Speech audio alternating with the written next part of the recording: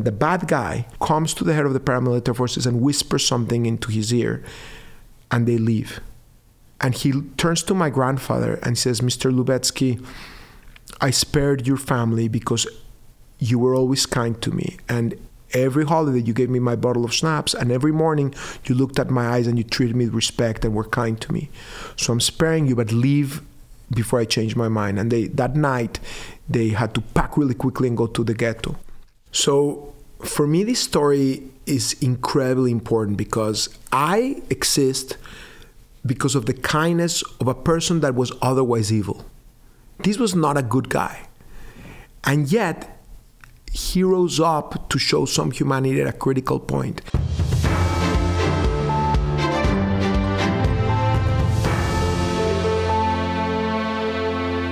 Daniel, thanks for joining us on The American Optimist. I'm very pleased to be here, Joe. It's awesome to have you here. Daniel's become a good friend. You also have roots in Texas, of course. And Daniel, you're famously the founder of Kind Bar, a multi-billion-dollar snack company.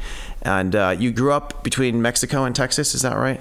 I was born in Mexico City, grew up there till I was 15 and a half, and then we moved to San Antonio, Texas. I lived in Texas for 2 years of high school, 3 years of college, a little bit abroad, and then I was in California, New York for a while. And your father came to Mexico after escaping a concentration camp in Dachau, right? He didn't escape. He was liberated by American soldiers, which is a very important distinction, right? Because for me, every time I see a Marine or a person from the U.S. Armed Forces, it touches me very personally because I wouldn't exist if it wasn't for the courage of people that literally risk their lives to travel thousands of miles away to liberate an entire continent from, Nazism and fascism. And he was 15 and a half years old when he was liberated. How long was he in the camp? He was about 3 years in the camp, but it was like a 6-year ordeal. He was 9 years old when the war started, and he was in Kovno, Lithuania, and first he was in a ghetto, and then he was in one concentration camp, Schanzerlager, and then he was in Dachau, and then he was liberated by American soldiers. And after being in a hospital to recuperate and being like in a refugee camp, he immigrated to Mexico because it's the only place where he could find a way to get in. He wasn't able to get into America yet at the time. He couldn't get in. He couldn't get out before the war, and he was a little kid. But then also he didn't have anywhere to go. But my aunt and uncle, before the war, had emigrated to Mexico, so he landed there. And your show is called The American Optimist, and I was thinking a lot about even just the name of the show frames our experiences, how you frame things and how you try to have an attitude. If like all of what I do, sometimes I'm a neurotic, worried Mexican-American Jew, worried about, given my dad's background. But a lot of people think I'm a very optimistic, very positive person, and it's that I'm just determined to prevent what happened to my dad from happening again. It really shaped a lot of your life, knowing what happened to your father. Yeah, and my father is very much, he passed away, but you would have wanted to interview him because he went through one of the most dark periods in life, and he was just the sweetest, most jovial, most positive person, always trying to put a smile in people's faces and make people's lives better. I guess nothing could seem quite so bad after having gone through that early in his life. Exactly, and he felt it was like a lease, a new lease in his life. In terms of how this shaped your life, I understand in 1994 you founded Peaceworks. Can you tell us a little bit about that? Yeah, so Peaceworks is a company. I started right after law school, and I was a confused Mexican-American Jew trying to sell sun-dried tomato spreads made by Arabs and Israelis. And the concept was, and it became, I started ventures all over, but I was not really focused, so I didn't really know what I was doing. I was selling food products without any background in food sales or any background in that type of business. But it was a concept of using business as a force for bringing neighbors together, people from conflict regions having a vested interest in preserving those relationships because they're trading in commerce and profiting from those relationships. If you align people's incentives to be friends, it's more likely they're going to get along. Correct. And even more important, when people discover each other's humanity, you shatter stereotypes, and then you discover that there's no absolute evil, that it's much easier to hate the other when you haven't actually met them. If you have a conversation, if you have a dinner, let alone if you're interacting, almost always, not always, but almost always, you discover each other's humanity. How did that work? Do you think you were able to have some success with that between Arabs and Israelis? Obviously, that's a pretty intractable problem. Well, you see, we solve the conflict. So now, at the micro level, it really does work. We had ventures that we supported for 25 years. The partnerships we forged between Israelis and Palestinians and Jordanians and Egyptians and Turks and Arab Israelis and Jewish Israelis stood steadfast throughout the vicissitudes of the conflict for over 25 years. And so it was even transgenerational, like Yoel Benesh and Abdullah Ghanem. Abdullah's passed away. His children maintained their relationship with Yoel, same with their relationship with Turkey. But at the macro level, I mean, the answer is it's a necessary but not sufficient condition for resolving conflict. Like economic relations and trade are very important, but obviously many other things have to come together also. Are there a couple other things you think that you've learned that we could have done differently or could be doing there? In terms of Peaceworks? In terms of solving that conflict. There's many other things to teach us a little bit how to think about you've thought about this a lot. Like what's some of the ontology of what's needed to fix these problems? Yeah, and then I also want to tell you about my failures at Peaceworks, because I find that remembering your failures is actually very useful and gives you better contrast for the things right than just saying all the things you got right. And I had plenty of failures with Peaceworks. But in terms of the conflict, I'm fundamental. I also built a movement called OneVoice, and again, it was this an example of a confused Mexican-American Jew trying to have the temerity to say that we could build a grassroots movement for Israelis and Palestinians, and I did it, of course, in partnership with Israelis and Palestinians. But the first thing that it taught me, actually, because your show is The American Optimist, I want to start with highlighting, was you can't do anything. And particularly when people think that you're crazy and that you make no sense, you might be onto something. And if you really believe something, you need to be careful, you need to research it, you need to be very, very thorough in your analysis.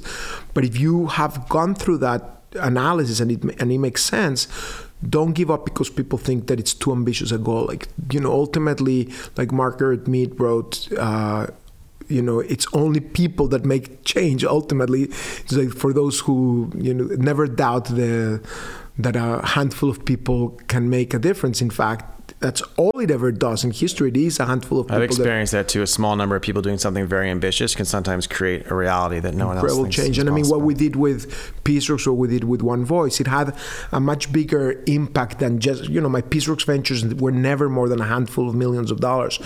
But the concept of them inspired so much more that's happening still today. There's many more ventures that followed it. And OneVoice reintroduced the concept of moderation into Israeli and Palestinian society. The word moderation in Hebrew, metuniut, when I was starting this movement to empower moderate voices and fight extremism, and I was trying to search for the language to use, I said, how do you say moderates in Hebrew? And my friends would say, well, it's metunim, but you can't really use that word because it's a biblical word. People don't really use it in modern Hebrew language. I'm like, well, what other word can we use? And we couldn't find one, so we started using metuniut.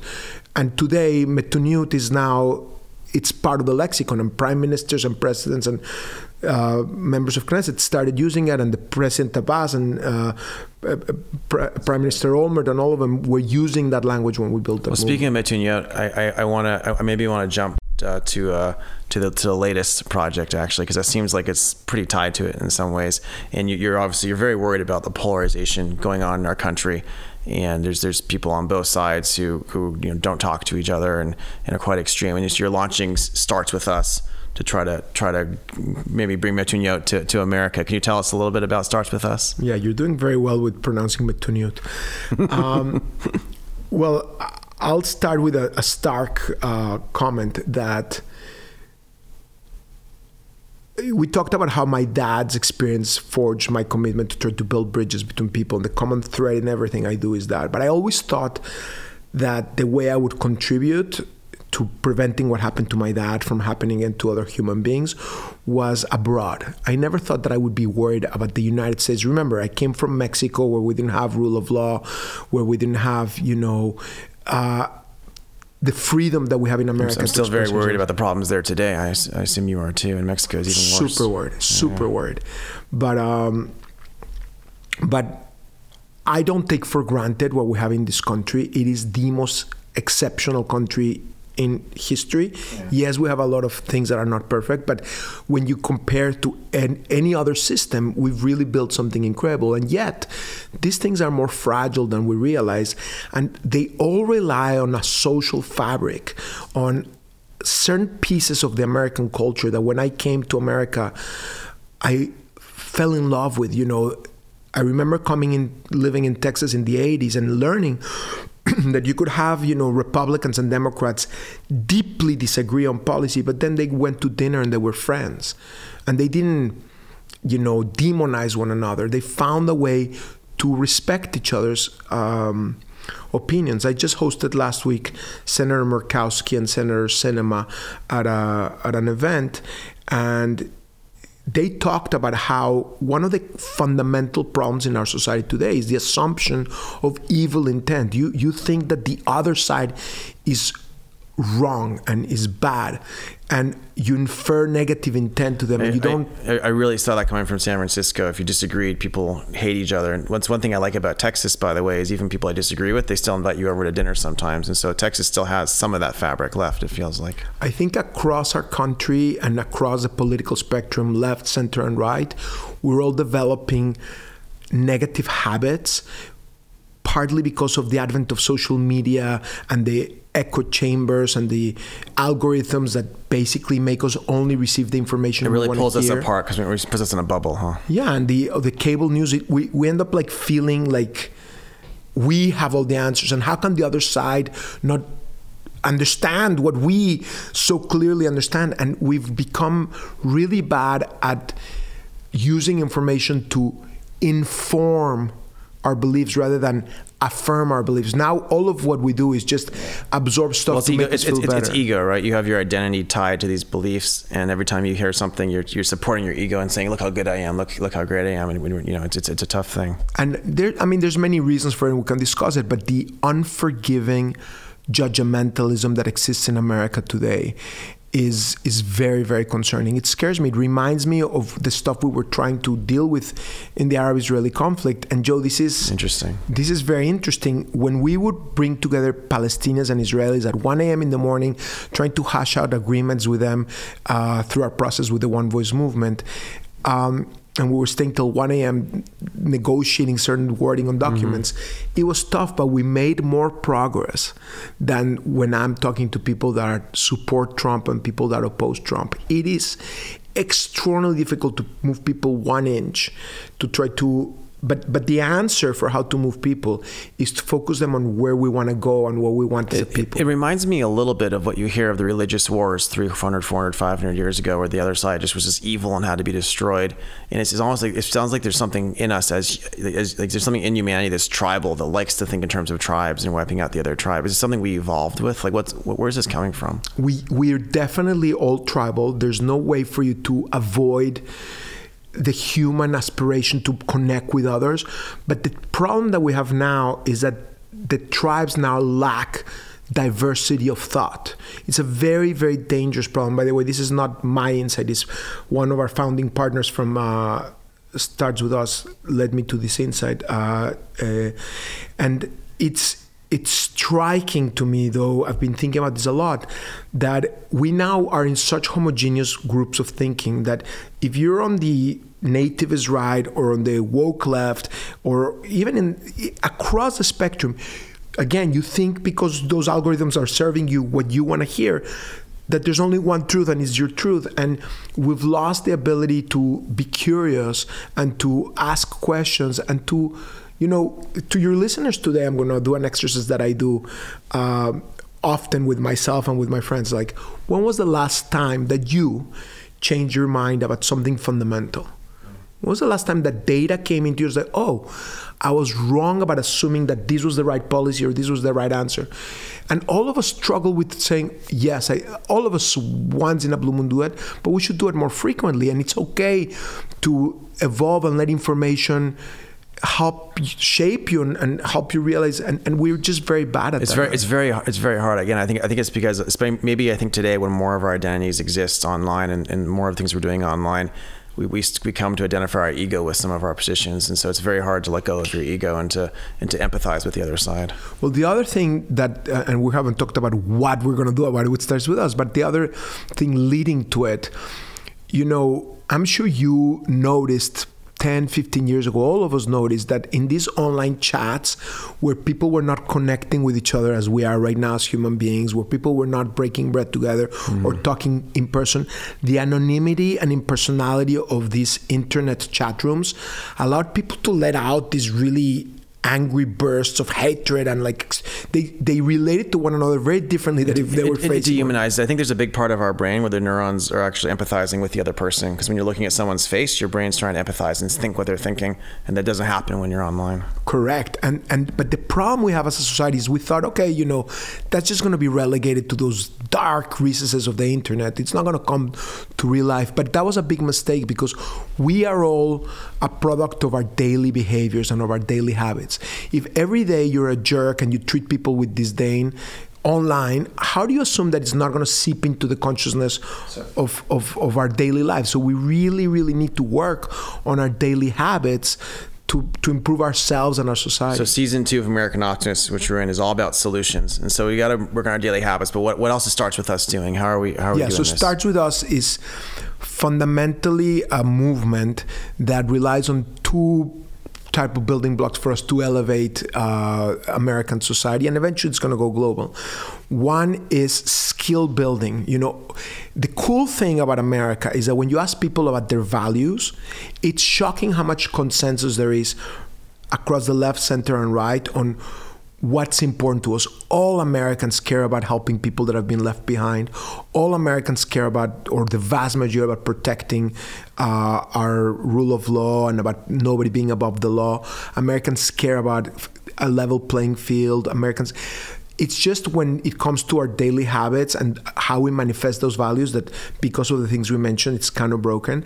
But I think if we start providing skill building tools on a daily basis in a gamified way, there's a lot of good content out there that already exists, but it's very academic, and what we're doing is turning it into fun games where we give you tools so that you can practice how do you deliberate with more curiosity, how do you relate with more empathy, how do you collaborate with more courage, in a way that's not just good for society, but good for you to become a good entrepreneur, to build better companies, more resilient companies. Because this stagnating inability for people to debate with one another is bad for business too. If people are scared to express their opinions because they're going to be canceled, or they can't build a good business if they're not going to be able to disagree. So I love that you're bringing entrepreneurship and business into this, along with empathy and everything else. It sounds like in your career, after building Peaceworks and you're doing the snack foods with Israelis and Palestinians, you started Kind in 2004. Did you just stumble into learning about the snack business because you were trying to solve world peace, and then you made a multi-billion-dollar snack business? How just let's dig into that for a second.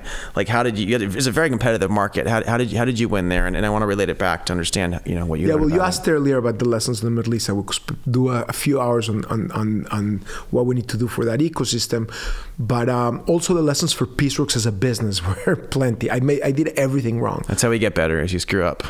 Yeah, but I had a lot of grit. I had a lot of determination, but I had what were a couple of the biggest mistakes? I'm curious to hear. The first one was that I thought that if I could break through a wall, I was going to succeed. And what I didn't figure out is right next to the wall, there was a door, and I just needed to open the knob and go around it. So I had a lot of grit, but no wit. And the one of my fundamental lessons is focus and discipline and strategy. I mean, they're as important as that sheer grit that entrepreneurs do need, but it's not enough. So I was all over the place. I was trying to start ventures, literally, Joe, in not just in the Middle East, but in Sri Lanka between Sinhalese and Tamils, in South Africa, in Durban, in Indonesia, in a Muslim, Christian, Buddhist. So you had crazy energy, but you were doing sounds like maybe too much. I was too in love with the social mission and not respectful enough of the business. I was too in love with trying to do I had this sun-dried tomato spread made by Arabs and Israelis, and I would try to place it at Bloomingdale's and Macy's, as well as in the convenience store, in the corner shop. I had no focus, I had no discipline. I just wanted to be everything to everybody and be everywhere. I ended up being nothing to nobody. I didn't have focus in our branding, I didn't have focus in our product strategy, it was a lot of mistakes about innovation, about product development, about brand development. A brand is a promise. And a great brand is a promise well kept. And for you to win in consumer marketing, what is a brand essentially? It tells you, it's a shortcut for, hey, I'm going to deliver this to you. You can trust me that I'm going to deliver this to you. But if one day you're trying to deliver this and the other day you're trying to deliver this, it's useless. So with Kind, we figured that out. And that made all the difference. We were very disciplined. As I was trekking through the Middle East and through all these places trying to make peace among people, and I was skipping lunch or dinner in my office and working till midnight or 2 a.m. or 3 a.m.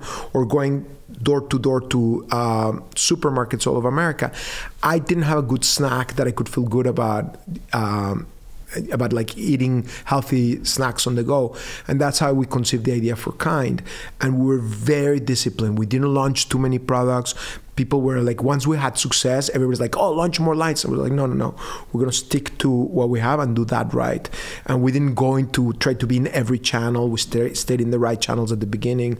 We were much, much more focused and disciplined. And also we figured out the branding and the product. Most important, it was great product. It was something people wanted. It was a healthy snack whose ingredients you could see and pronounce.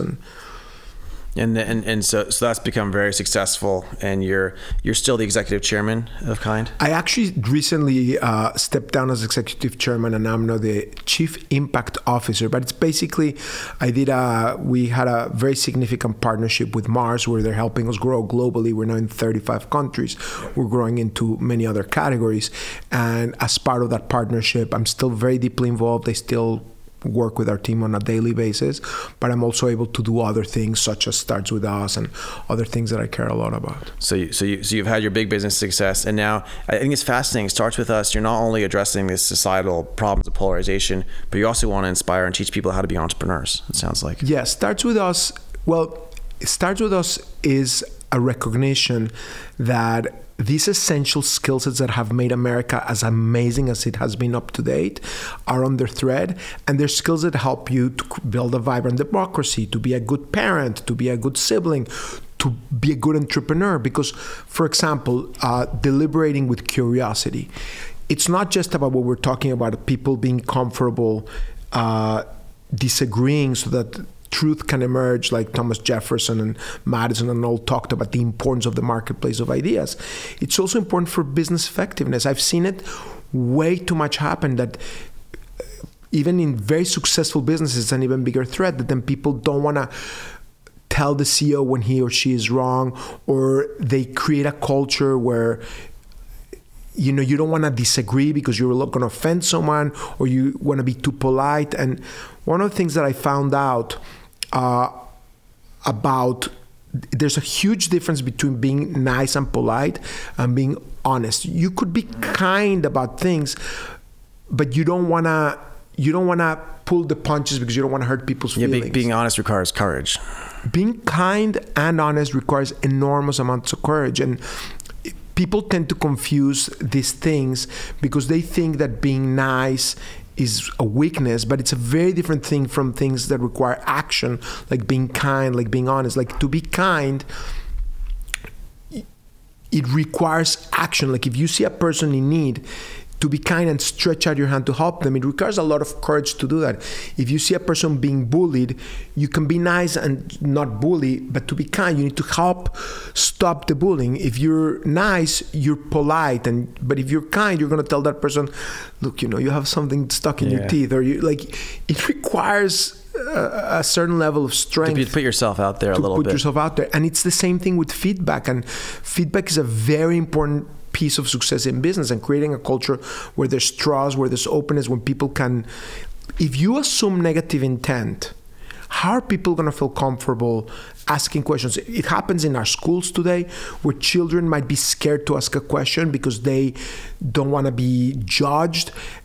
But especially around any kind of sensitive issues that are politically correct, right? People just say you can't ask about them at all. You're supposed to just go along and nod is what you're taught. And ultimately, it's terrible for everybody. It's not just terrible for a particular group. It's terrible for everybody, because if kids can't ask questions, if adults can't ask questions, A, how are we going to get to truth?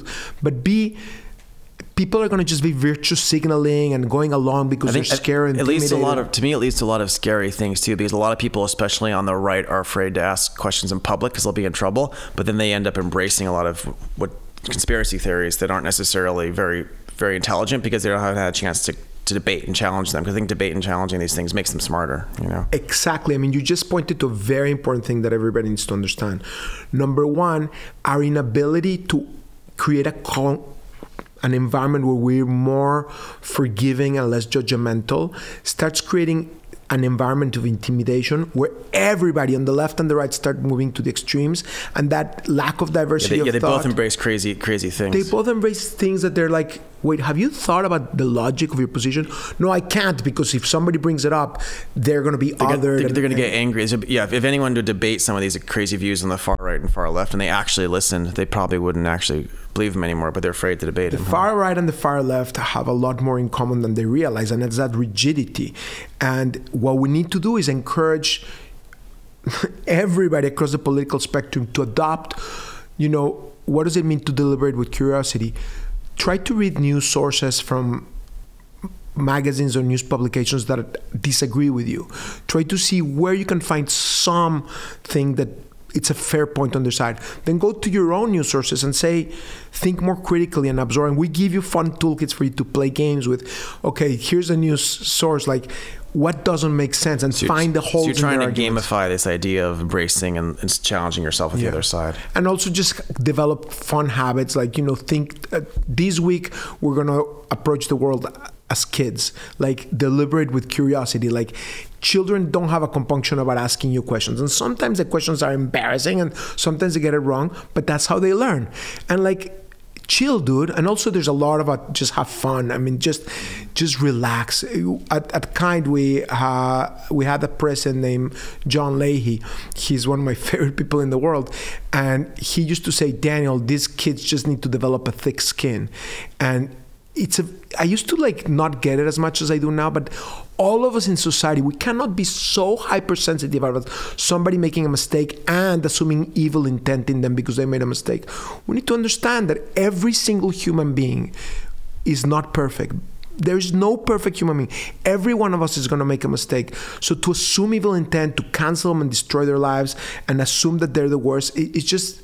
And so what we're going to do to overcome that is provide games, provide opportunities for interaction. And then there's also a lot of work for storytelling. Besides skill building, it's storytelling. It's sharing, interviewing people like you and hundreds of others that are joining our movement that have achieved enormous success by deploying these tools of deliberating with curiosity, relating with empathy, collaborating with courage, and how in their lives have they achieved, we have a ton of celebrities like will.i.am and NFL players and incredible thinkers like Adam Grant and Amanda Ripley, and just a huge spectrum of people across all politics, across all segments of society that have achieved incredible things by embracing these unorthodox skills.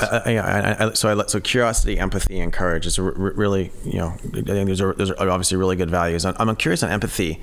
Are there areas where you find you struggle with having empathy with certain things that are just really frustrating to you? Yes, all the time. I think every one of us can grow on these things. Every one of us, even people that try to practice all these things.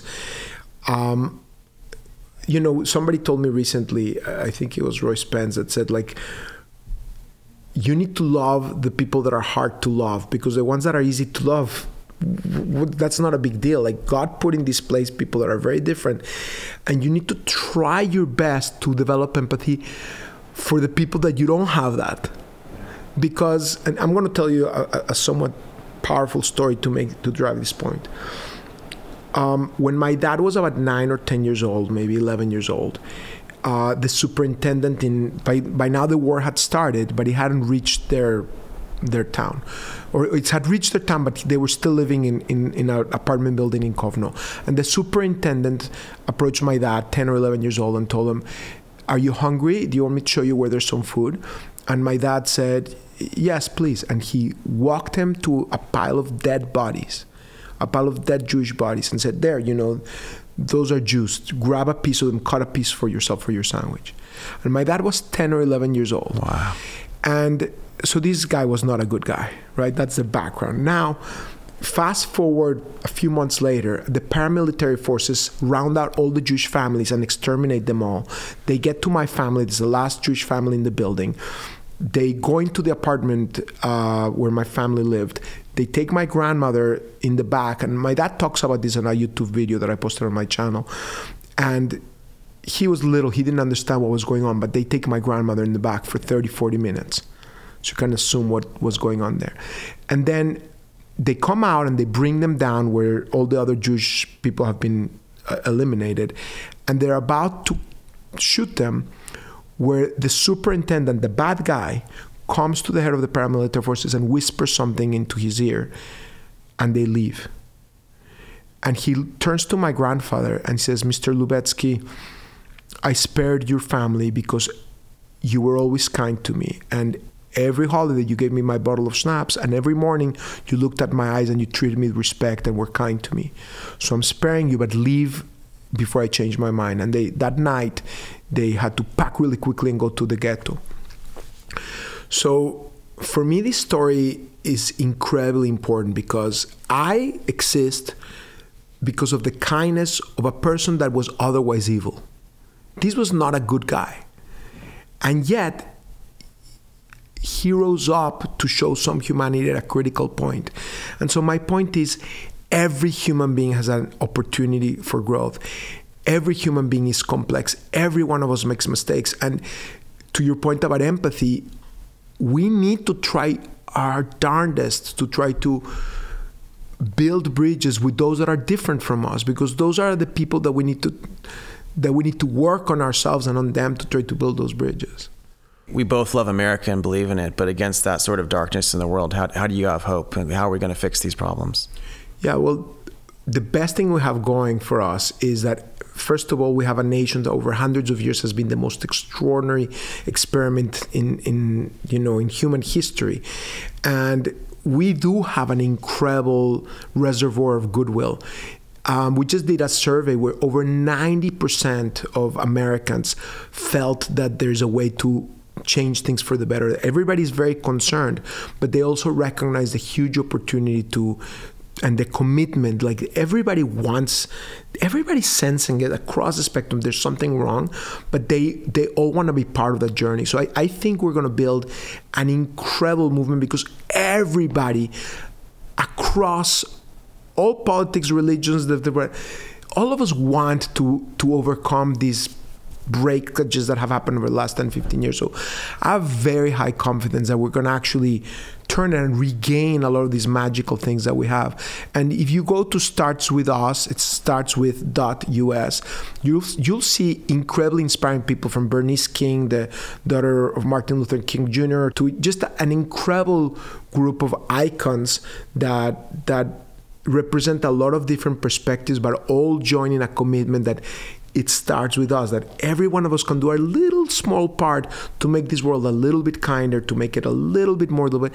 And if we just move in ourselves the needle a tiny bit, we're going to transform our social norms and actually make America continue to be the land of opportunity. I came with, a lot more than my father came into, but I built, a multi-billion-dollar company out of a $10,000 investment.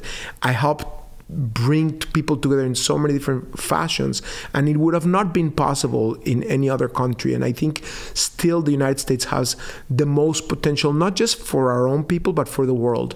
We have to invest in ourselves and in our country, because we are the light for the rest of the world. And if we send darkness, then I think it's going to impact the rest of the world too. So we have a responsibility to build this together. That's really inspiring. America is very lucky to attract people like you to help us keep who we are. Thank you, Joe. And thank you for doing The American Optimist. I think the most important thing about your show is that framework, is that mindset. Because if you approach things with a determination to do better, your whole attitude and your whole way that you see the world is going to be in that I agree. framework. We create the future we envision together, so we need to all envision how it's going to all work. Attitude is destiny. I'm a proud supporter and signatory of Starts With Us, and really, really glad to get to be involved with it. Thank you very much, Daniel. Thank you, Joe.